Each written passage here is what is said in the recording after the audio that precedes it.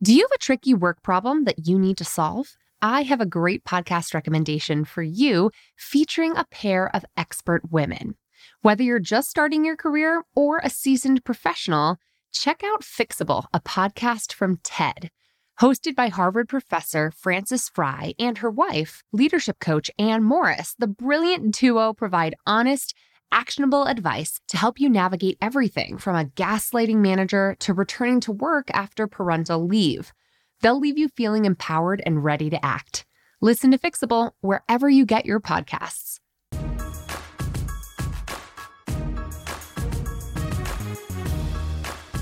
One question I see a lot of job seekers struggle with is how to best prepare for an interview.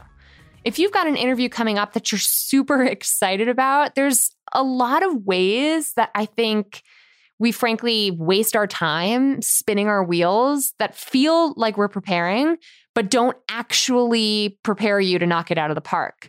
For instance, you might waste time in an endless research hole online, which I see happen all the time. You might be learning everything you can about the company and stalking whoever might be interviewing you.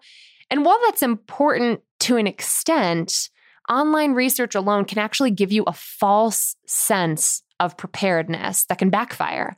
So when you're gearing up for a job interview, I encourage you to focus on the following 3 skills and to practice them out loud. The first boss tip here is to know your story.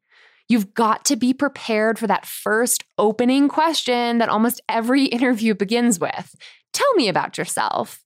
Now, they don't actually want you to tell them just all about yourself. What they're really asking, and sometimes they're asking more explicitly than others, is why do you want to work here? Why should you work here? Why should we want you to work here? So your personal story has to answer that question. It's got to be a brief but compelling narrative that culminates with a perfectly compelling reason as to why you belong in their organization. Here's what I mean. Every good story has a beginning, a middle, and an end. And our human brains are wired to pay attention to stories that are structured that way. We love a good narrative flow, a narrative structure. That is way more effective than just a chronological rundown of your work experience. That's what your resume is for. Don't be a walking resume reader. People especially empathize with and respond to a story that involves facing a challenge, making a choice, and then learning a lesson along the way, preferably a lesson that led you to where you are today, sitting in front of them at this interview. So are you a corporate lawyer applying for an internal counsel position at a global charity? There's a story there. Why? Tell me why you're compelled to make that choice, to make that change. I'll give you an example, a real world example. When Brad the Boo was job searching here in Denver, we were living in DC, and over the prior 3 years or so, he had quit his comfortable architecture job to really devote his time and energy into focusing on CNC fabrication instead, which is a much more hands-on craft that involved, sure, some online design, right? Designing projects in 3D space on the computer, but also machining, manufacturing, finishing and installing custom furniture and custom architectural pieces. So his narrative essentially boiled down to this. He got to a comfortable place where he was using his architecture graduate degree in an air-conditioned office, sitting in front of a computer for 8 hours a day, and he just couldn't do it. He made a choice to pivot into more hands-on craftsman work. And that's why he was here today, interviewing at this very hands-on manufacturing shop, because that shop would be the perfect place for him. And he learned that about himself. That lesson led him to applying for this job. Now, granted, this story only works when he's applying for a custom manufacturing job, like the one he landed 2.5 years ago and has been working happily at ever since. But if he were, for whatever reason, applying for an architecture firm job, that story wouldn't work. It would need tweaking. It would need a different lesson learned and a different narrative. So it helps when the narrative is very true and authentic to who you are. But the narrative can be, shaped around letting people know what they need to know and how your career choices have led you to them. And they're the final destination. They need to feel like the moral of the story is them hiring you. Whatever the case may be for you, and no matter how long your work history is, you need to be able to quickly sum things up in a story that leads you to working wherever it is that you're interviewing. Now, this is only possible to do through practicing it out loud, preferably with a trusted friend or ally you can ask for real-time feedback.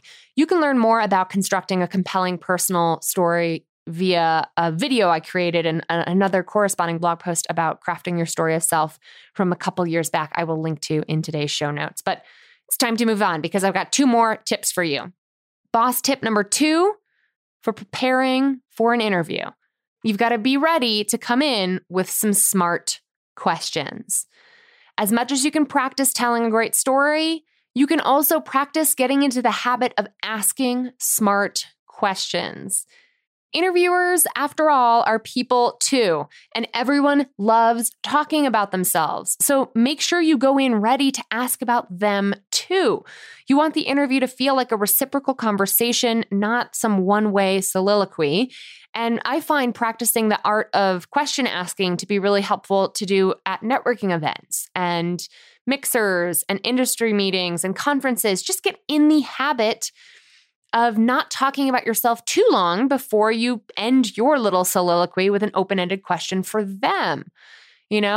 Be a question asker, get curious, and get into the practice and the habit of ping-ponging your conversation back and forth with solid questions and follow-up questions. In fact, this is where pre-interview research can actually pay off. You might ask your interviewer or interviewers about why they chose to work there, referencing some of their past work experience that you can see on LinkedIn and, ask them why they made the leap. You can also ask them how they feel about where the organization is headed and what their expert opinion is on who would be a good fit for that organization. Those are expert opinion questions and they're respectful, right? It shows that you take their opinion seriously and that you value their take on the issue. Bring a genuine curiosity to this conversation, as well as active listening skills. This cannot feel like an audition, unless you're acting and it is an audition, and that's how you book gigs. But you should not feel like it is a one-way performance. Great interviews involve asking a ton of smart questions and showing them that you're actually listening to their answers. So nod. Say, provide some verbal and nonverbal cues to show that you're actively listening and taking their responses in. Some of us are more natural in our habits on that than others. And sometimes when you're nervous in an interview, you get really quiet. You stand really still. You don't want to make any noises or make any sudden movements. And it just seems like you're not really conversational. It doesn't feel very human. So make sure you're practicing the verbal and nonverbal listening cues to show that you're an active listener with a lot of curiosity about your interviewers. And when thinking about what kinds of questions to ask, don't be afraid of getting into the weeds a little bit. Feel free to ask technical questions about the work at hand, especially if the hiring manager is someone you'd actually end up working with or within that department that you're interviewing for. Ask if they've considered different strategies that you might suggest. Feel free to show your familiarity with the industry if you can weigh in with different experiences or strategies that you've worked with and have executed elsewhere, right? If things start to get a little too detailed, you can always back off by saying something like, well, I don't want to get too ahead of myself here, but as you can tell, I love this stuff. It shows that you're interested in the topic that you'll be working on. It shows that you're passionate about it. It shows that you're a nerd about it. And that's good, right? Feel free to get geeky with it.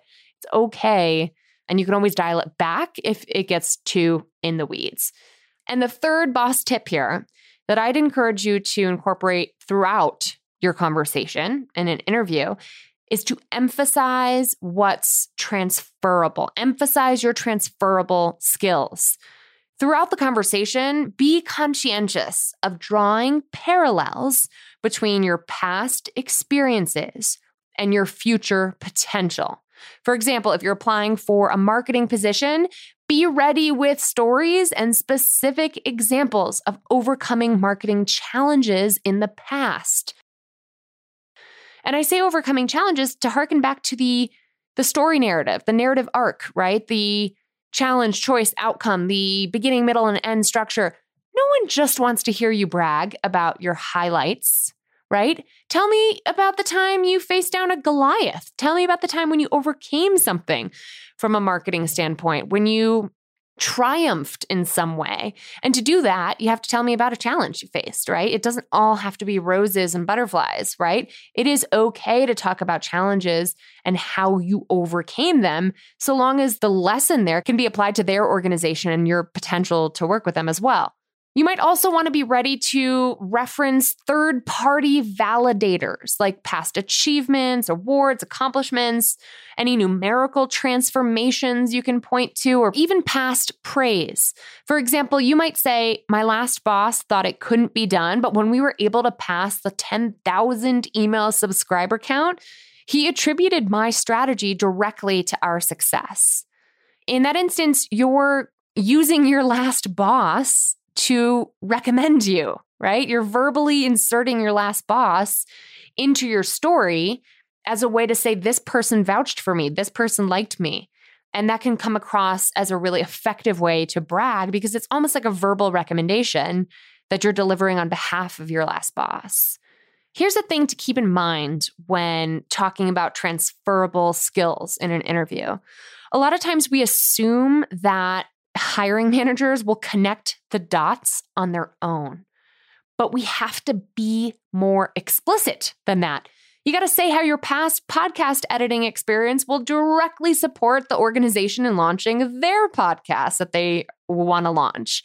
You got to mention that your financial analysis done in past roles will be helpful to the budgeting analysis needed for this organization to improve their decision making. You've got to connect the dots for them. Don't leave it up to them to draw the conclusions that you really want them to draw.